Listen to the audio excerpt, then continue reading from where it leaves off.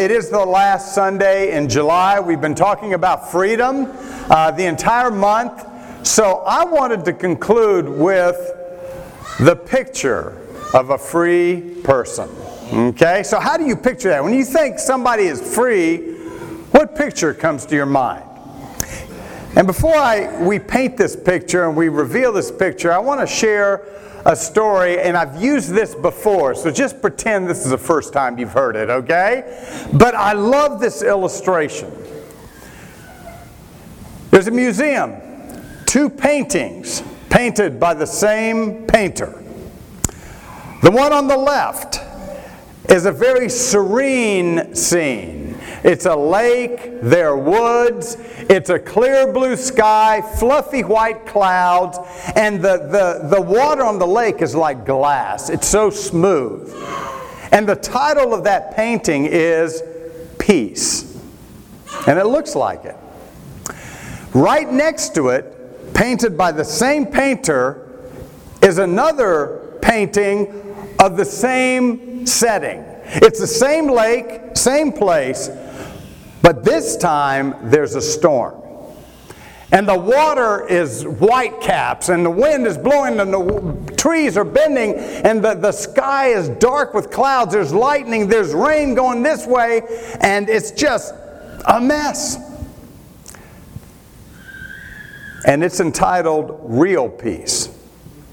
And you think, okay, well, what's the difference? I mean, what's peace and real peace? What do you mean? You see, in both portraits, in the lower left-hand corner was a bird. And in the first one that was entitled Peace, the bird was there singing. But in the second one, in the storms, that was entitled Real Peace, the bird is in the corner singing. And you see, what the painter wanted us to understand is, peace is not about everything, your environment being just right. You see, we look at that and we say, well, of course the bird is singing. It's a beautiful day. It's great. But it's when the storms come, when everything is violent and chaos is reigning and you're still singing, that's real peace. Right. And that's the peace that all of us want, isn't it? In fact, that's what we want in life. I mean, we seek after things, we seek after position, we seek after everything, but the inside is full of unrest, of anxiety, of doubt. And so we're thinking that something is going to give me this sense of peace and wellness. But you know what? It's when you get to the point you can sing in the storm that you experience real peace. I want us to go to John 19. Let's look at the picture of a free man. John 19. It's obvious who the free man is. This itinerant Jewish rabbi that is now standing before the Roman governor. He's already been beaten and scourged. And the governor is going to try one more time to set him free. And so we pick up John 19, verse 7. The Jews insisted, "We have a law, and according to that law he must die, because he claimed to be the Son of God." When Pilate heard this, he was even more afraid and went back inside the palace. "Where do you come from?" he asked Jesus. But Jesus gave him no answer. "Do you refuse to speak to me?" Pilate said. "Don't you realize that I have the power either to free you or crucify you?" Jesus answered, "You would have no power over me if it were not given to you from above. Therefore, the one who handed me over to you is guilty of a greater sin." From then on, Pilate tried to set Jesus free, but the Jews kept shouting, "If you let this man go, you are no friend of Caesar. Anyone who claims to be a king opposes Caesar." When Pilate heard this, he brought Jesus out and sat down in the judge's seat at a place known as the stone pavement, which in Aramaic is Gabbatha. It was the day of preparation of Passover week, about the 6th hour. "Here is your king," Pilate said to the Jews, but they shouted, "Take him away, crucify him." "Shall I crucify your king?" Pilate asked. "We have no king but Caesar," the chief priests answered. Finally, Pilate handed him over to them to be crucified. Pilate was trying to free Jesus. But Pilate did not understand Jesus was already free. You see, Jesus knew how to sing in the middle of a storm. You see, Jesus knew that no matter what is going on, no matter the body is broken and bleeding right now, it's all going according to God's plan. That everything's going to work out. So let the storm rage, I will still sing. You have no power over me, because I am free indeed. He would make a promise earlier in his ministry. He says, if the Son sets you free, you, fellow humans, you will be free indeed. You can and will be able to sing in the middle of a storm. That's freedom. This is the picture of a free person. I'm all for political solutions, social solutions, and things like that, and we need to help and we need to be involved, but let me tell you this. I'm not after social solutions, political solutions, just so everything can be nice here. I'm after it because it's part of the nature of God. I'm interested in justice, social justice, not so we can build a perfect society that glorifies man, because that's not going to happen. Nope. It never will. I am interested in it because justice is part of the nature of God. Because God cares about every single human being. Because God wants every single human being with Him. That's why I care about justice. And that's why I want to be involved in that. Bottom line, there's a lot going on here, but this is true freedom. I want us to look at Jesus and see Him, the picture of the freedom He exhibits, and let's apply it to ourselves, okay? Let's first of all talk about the most obvious freedom that He was exhibiting there. Pilate was working frantically to free Him. What was he trying to free Him from? Death. Jesus, this is bad. You're going to die. I can stop this. I can help you. I can set you free. Jesus is already free. What can death do to Him? And that's why He wasn't afraid. That's why He could sing in the middle of the storm. And that's the promise He brings to each one of us. That's the true freedom. That's the ability to sing no matter what. Look at Hebrews, the 2nd chapter. Dwight stole my sermon today, so I'm just going to have to, see what I can do to make it a little more creative. But you know what? Huh? Taser him. Yeah, there you go. There we go. Thanks, Dwight. You've given me an idea here. Hebrews and chapter 2.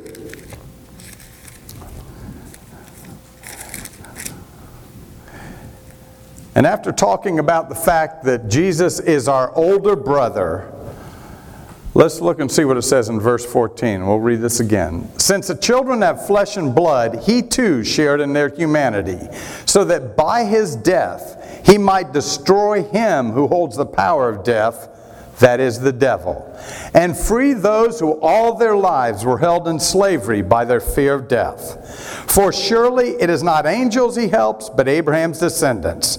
For this reason He had to be made like His brothers in every way, in order that He might become a merciful and faithful high priest in service to God, and that He might make atonement for the sins of the people. Because He Himself suffered when He was tempted, He is able to help those who are being tempted. He came to set us free. He shared in humanity, set us free from the fear of death, which has held people captive. Now, some people say, I'm not afraid to die. I'll guarantee you this, as that time approaches, there's going to be some doubts in their mind. Because something that haunts us is this as good as it gets? Is this really as good as this gets? Is there not anything more? Our whole faith is based on the historical fact of the resurrection of Jesus Christ from the dead. A resurrection that gave us a way for God to forgive all of our sins, but also was a statement that there is more than just this.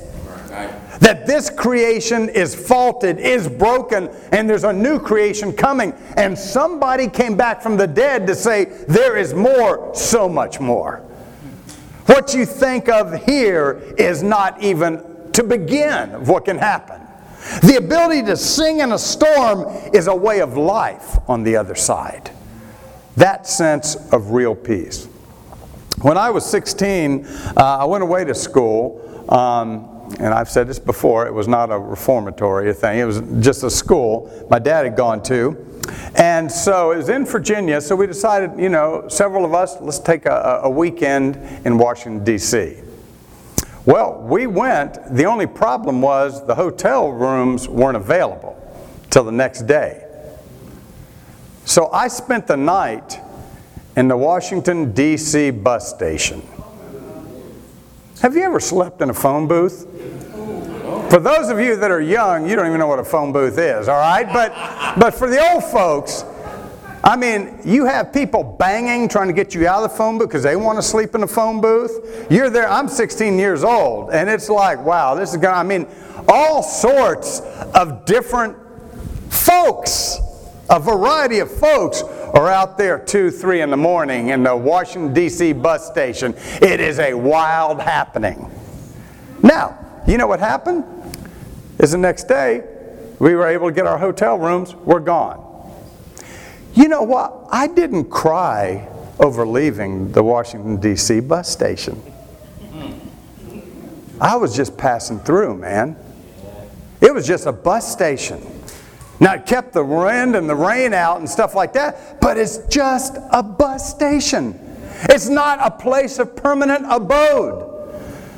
And so when the New Testament writers would say that we are foreigners, we're aliens, we are sojourners in this life, we are passing through.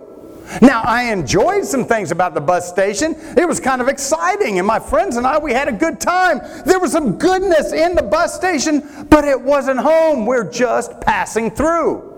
The fear of death is the thing that makes us, I've got to get all my stuff right now. I've got to, get as much as I can. I've got to find a meaning in life and all that. And then when I die, then I'll just, whatever will happen. Jesus came back from the dead and says, that's not the way it works. That's not the way it is. You're just passing through. Enjoy life. You have a day, enjoy it. But don't put your anchor here. Don't put your emotions here. Don't put your values here. It's going to go. I pray about my death from time to time. I pray about that. Now, you think, well, that's a morbid thing. No, you're going to die. I'm going to die. The mortality rate in this group is 100%. Okay? It'll be your personal experience. It's going to happen. People spend their whole time trying to ignore it. You know what? When you're free to die, you're free to live. But if you live a life of, I ought to get things right, I ought to change, you're living an almost life. You're living an ought life. I ought to do this. Why not do it now? Do you realize that we've been given a gift? We've been given a lot of gifts. But one gift in particular is called today. I've been given today. Now, you know what's great about today? Is today I can make a commitment. If there's something that I'm saying I ought to do, today I can actually do it. I've been given that gift. God is saying, here, I give it to you, do it. If I need to get reconciled with someone, as Daniel preached about last week, today, I've been given today. Today's the day I can call the person up. Today's the day I can see them in fellowship. Today's the day I can go have coffee, say, brother, sister, there's just been some stuff here. I just want to talk to you. Today I can do it. So that I'm not going, well, boy, one day maybe I will. You're living an almost life. You were created for so much more. And death is stalking. Death is coming. Sooner or later. It's coming. And there's nothing you or I can do about it. But you know what? For Jesus, He sung about it. I'm okay. Because He came back. He said, there is so much more. That's a free person. I pray about my own death. I pray not that it'll be, oh, please be painless, please be. I just pray I'll be faithful. Yeah. I pray that I go burning in faith, hope, and love. I pray that I can, God, I just want to be close to you no matter how you take me. I don't want it to be a certain way, because brothers and sisters for thousands of years, they didn't have their choice. Some were burned at a stake. Some were tortured to death. Some had that. So, I'm no more special than anyone. I just want to be faithful. And I pray, God, let me do that now. And you know what it does? It frees me up to die. And as I'm free to die, I'm free to live. If I lose stuff here, I lost it. Oh, I really wanted that to happen. It didn't happen. Oh, well. And let me try something else. You see, it's just, I'm able to put it in perspective. Right. He came to set us free from the fear of death. How are we doing in that? That's the picture of a free person. Something else. Look over in John, the 8th chapter. John 8. Not only did he set us free from things, he set us free to do things. And in particular, he set us free to serve. John 8. You know what? Why I did that before. I mean John 13. I just want to make sure Lewis knows his way around the electronic Bible. That's why I do this. He's really pretty quick, man. He gets there quicker than I do turning to it. So John 13, verse 1. It was just before the Passover feast. Jesus knew that the time had come for him to leave this world and go to the Father. Having loved his own who were in the world, he now showed them the full extent of this love. The evening meal was being served, and the devil had already prompted Judas Iscariot, son of Simon, to betray Jesus. Jesus knew that the Father had put all things under his power, that he had come from God and was returning to God. So he got up from the meal, took off his outer clothing, and wrapped a towel around his waist. After that, he poured water in a basin and began to wash the disciples' feet, drying them with the towel that was wrapped around them. He came to Simon Peter, who said to him, Lord, are you going to wash my feet? Jesus replied, you do not realize now what I am doing, but later you will understand. No, said Peter, you shall never wash my feet. Jesus answered, unless I wash you, you have no part with me. Then, Lord, Simon Peter replied, not just my feet, but my hands and my head as well. Jesus answered, a person who's had a bath needs only to wash his feet. His whole body is clean. And you are clean, though not every one of you. For he knew who was going to betray him, and that is why he said, not everyone was clean. When he had finished washing their feet, he put on his clothes and returned to his place. Do you understand what I have done for you? He asked them. You call me teacher and Lord, and rightly so, for that is what I am. Now that I, your Lord and teacher, have washed your feet, you also should wash one another's feet. I have set you an example that you should do as I have done for you. I tell you the truth, no servant is greater than his master, nor a messenger greater than the one who sent him. Now that you know these things, you will be blessed if you do them. And then in verse 34 he will say, a new command I give you, love one another as I have loved you, so you must love one another. By this all men will know that you are my disciples, if you love one another. Jesus was free to serve. Jesus called me to be free to serve. You think, well, what do you mean free to serve? No. He knew that he had come from God, and he knew he was going to God. A lot of people don't know that. A lot of people don't know that. In fact, their whole life is in pursuit of getting respect. They want to get value. They want to get acknowledgement. They want to get the sense that I am important, I've done this. They don't know where they've come from and really where they're going. So they're always trying to make that up on the fly, make their life up that way. Jesus knew where he'd come from. He'd come from God. He's going back to God. So he's free to serve. He has nothing to prove. He doesn't have to earn our respect even. Respect is not the thing he's after in this society. Oh, respect. I just need that respect. I need to do that. Why? Because you're not free. You're a slave to it. People dangle us like puppet strings, only we think we're doing it to them. What they think of us just freaks us out. Jesus was free to care about people. He was free to meet needs no matter what they thought. He was free to make a difference. Let me talk to us here. What are the things we need as the body of Christ here? You know, if this is the body of Christ, what that means is there are needs. You know why? Because 1 Corinthians 12, Ephesians 4, and Romans 12 all talk about the body, that we have different gifts.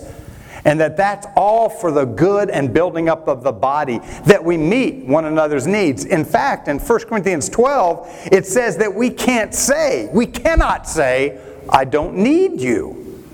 See, if this is not a body, then there's really not, if it's just a social club, there's not really needs. If it's a body, there are needs.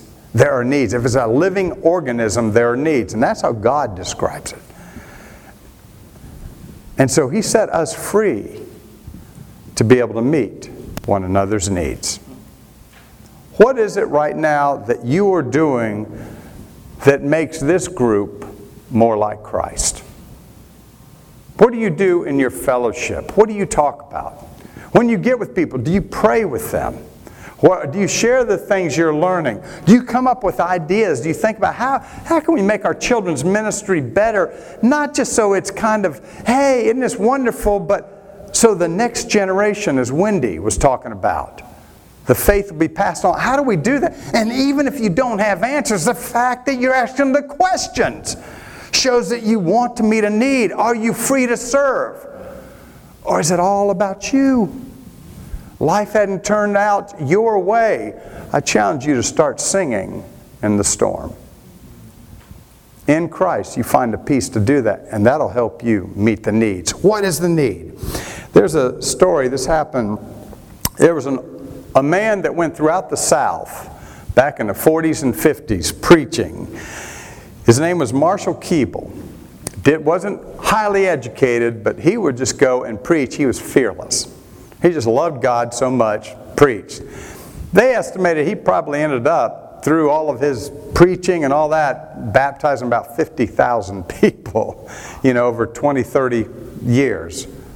And, I mean, he would have these big meetings, and he'd just do it. He was fearless. So, he was an older man, so this group of people, they built a new church building in this part of a town, this community, because they wanted to reach out to the town. And so they were going to have Brother Keeble, he's in his 80s, come and preach, and it's going to be a great time. So they took him there, and they're showing him all the new buildings. Here's the new, multiplex area. Here's this, and here's that. And they're all talking, this group of men, they're taking them through. And then finally, they kind of noticed, where's Brother Keeble? It's like, oh my gosh. He's 80-some years old. We lost him.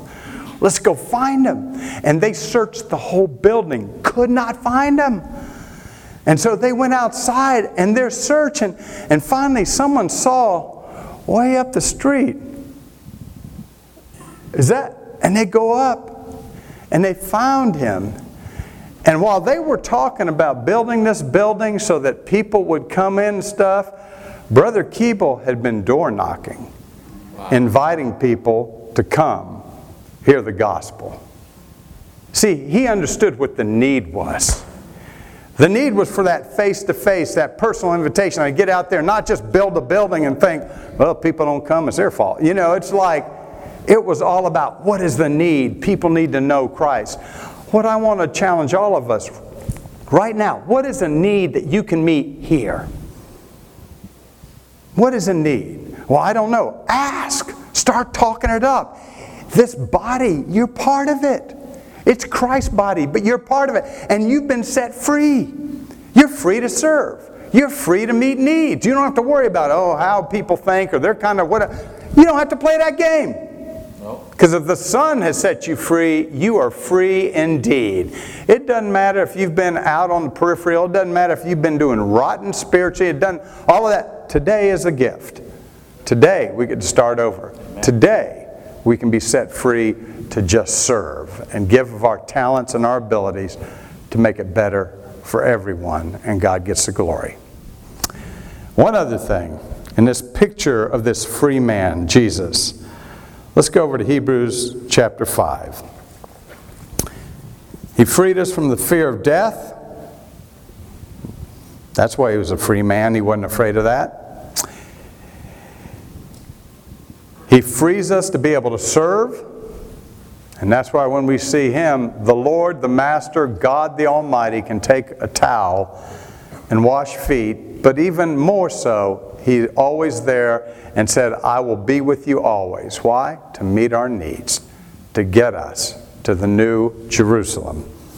But also, he was free to change and gives us that freedom. Now, when you think of Jesus, he didn't change in nature. He's unchangeable in nature. He's God. But he changed in form. God became flesh. And not only that, he became a baby and he grew in wisdom and stature in favor of God and favor of men. He had to grow up as a human being. He had to enter through certain stages. There was some changing that had to be done. Even though he didn't change in nature, he changed in form. And it was just as challenging as any change you and I go through. Hebrews chapter 5.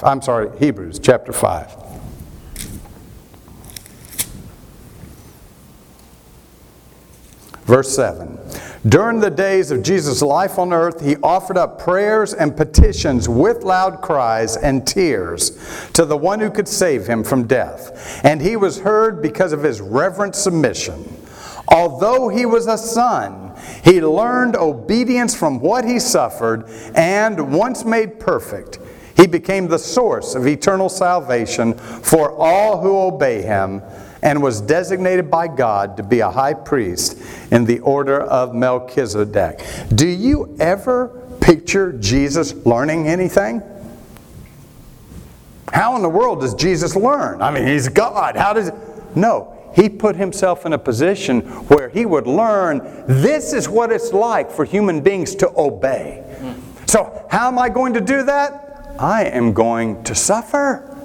And not only on the cross, suffer throughout. The rejection, the doubts, the character assassinations, on and on and on. The deprivations. Whatever he did, through the sufferings, he learned obedience. He changed, and he gives us the freedom to do that. What can you do to a person that doesn't matter what happens to them? They change. They adapt. They overcome. Guess what? They are truly free. Right. The people with whom suffering stops, puts them in their place, causes them to fall apart, all of that, they're enslaved. They're enslaved to the ways of this world, to hopelessness, to doubt. They will never sing in a storm. They've just got to pray that it's all nice and please, life, just be this way so I can sing. It's the person that no matter how bad it gets, they sing. That person is truly free. That's who Jesus was. I don't like suffering. I don't like hardship. I don't think I've ever woken up, turned over to my wife first thing in the morning and go, man, I hope we suffer today, baby. I'm in the mood, man. Let's do it. And if it's not hard enough, let's crank it up and make it harder. All right? I've never done that to her. And you know what? Pretty good bet I'm never going to do that either. But there is suffering in this world. Yeah. People often pray, well, God, I just don't want to go through this. Why is this happening? What's going on? You know what? This is a fallen world. It's going to happen. I don't like disease. It's going to happen. I don't like crime. It's going to happen. I don't like the mental stress of, trying to get things done and all that. It's going to happen. Suffering will come in many forms. You cannot stop it, but you can decide if you're going to be free or a slave. That's what you can decide. You can decide if you're going to learn how to sing in the storm, or you're going to cave in, or you're going to just resent the fact that things aren't a certain way. You can decide that, man, I will learn obedience through this. I will become more faithful, more hopeful, more loving. I worry at times about the cultural influence on me and on us. We don't embrace hardship the way we need to.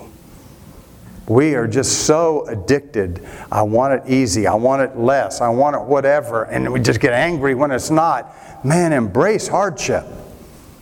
In this fallen creation, it's not always going to be easy. I love that film, A League of Their Own. And there's so many parts in that film that are a blast. But there's one I love where Tom Hanks, the coach, and it's about the women's baseball league, and he's the coach. And their star player tells him, I'm quitting. And he goes, you're quitting? Why? She says, it just got too hard. And I love how it does it. He steps forward to her. He goes, it's supposed to be hard. That's what makes it so great. Living a godly life in a world that's not supposed to be hard. That's what makes it great. And the freedom you and I have been given, the picture of a free person, Jesus changing. Okay, the suffering, come on, I will learn obedience. It will not break me. I will sing in the storm. That same freedom. The Son set Sheridan free. Sheridan's going to be free indeed. That's the freedom I have. I can change. I can adapt. I can grow. I don't have to sit there and just take it and not be the same person. I can learn and learn and learn and learn. That's the picture of a truly free person. You know what? There is not an oasis in a rainforest. Have you ever thought about that? You'll never find an oasis in a rainforest. True. You know why? By its very definition, an oasis is a place of life and flourishing in the midst of desolation. And yet we use that term oasis to describe so many things. Oh, I found an oasis. We're talking about something good. We're talking about something amazing. But what makes it so amazing is a surrounding desolation. It refuses to be apart. And we call it an oasis. Here's my challenge to all of us. Let's be free. Jesus came to set us free. Let's be the people that sing in a storm. It doesn't mean you won't cry. It doesn't mean you won't hurt. He prayed with loud cries and tears. But what it does mean is we are committed. Lord, teach me to sing in the storm. Teach me to love in the midst of a lot of unloving situations. Teach me to be joyful when suffering's about to overcome me. Teach me to have faith when doubt wants to have its way. That's the great stuff. That's the true freedom. If you can be loving then, you're a loving person. If you can be hopeful then, you're a hopeful person. If you can be faithful then, you are truly a faithful person. The Son has set us free, so we are free indeed. Let's pray.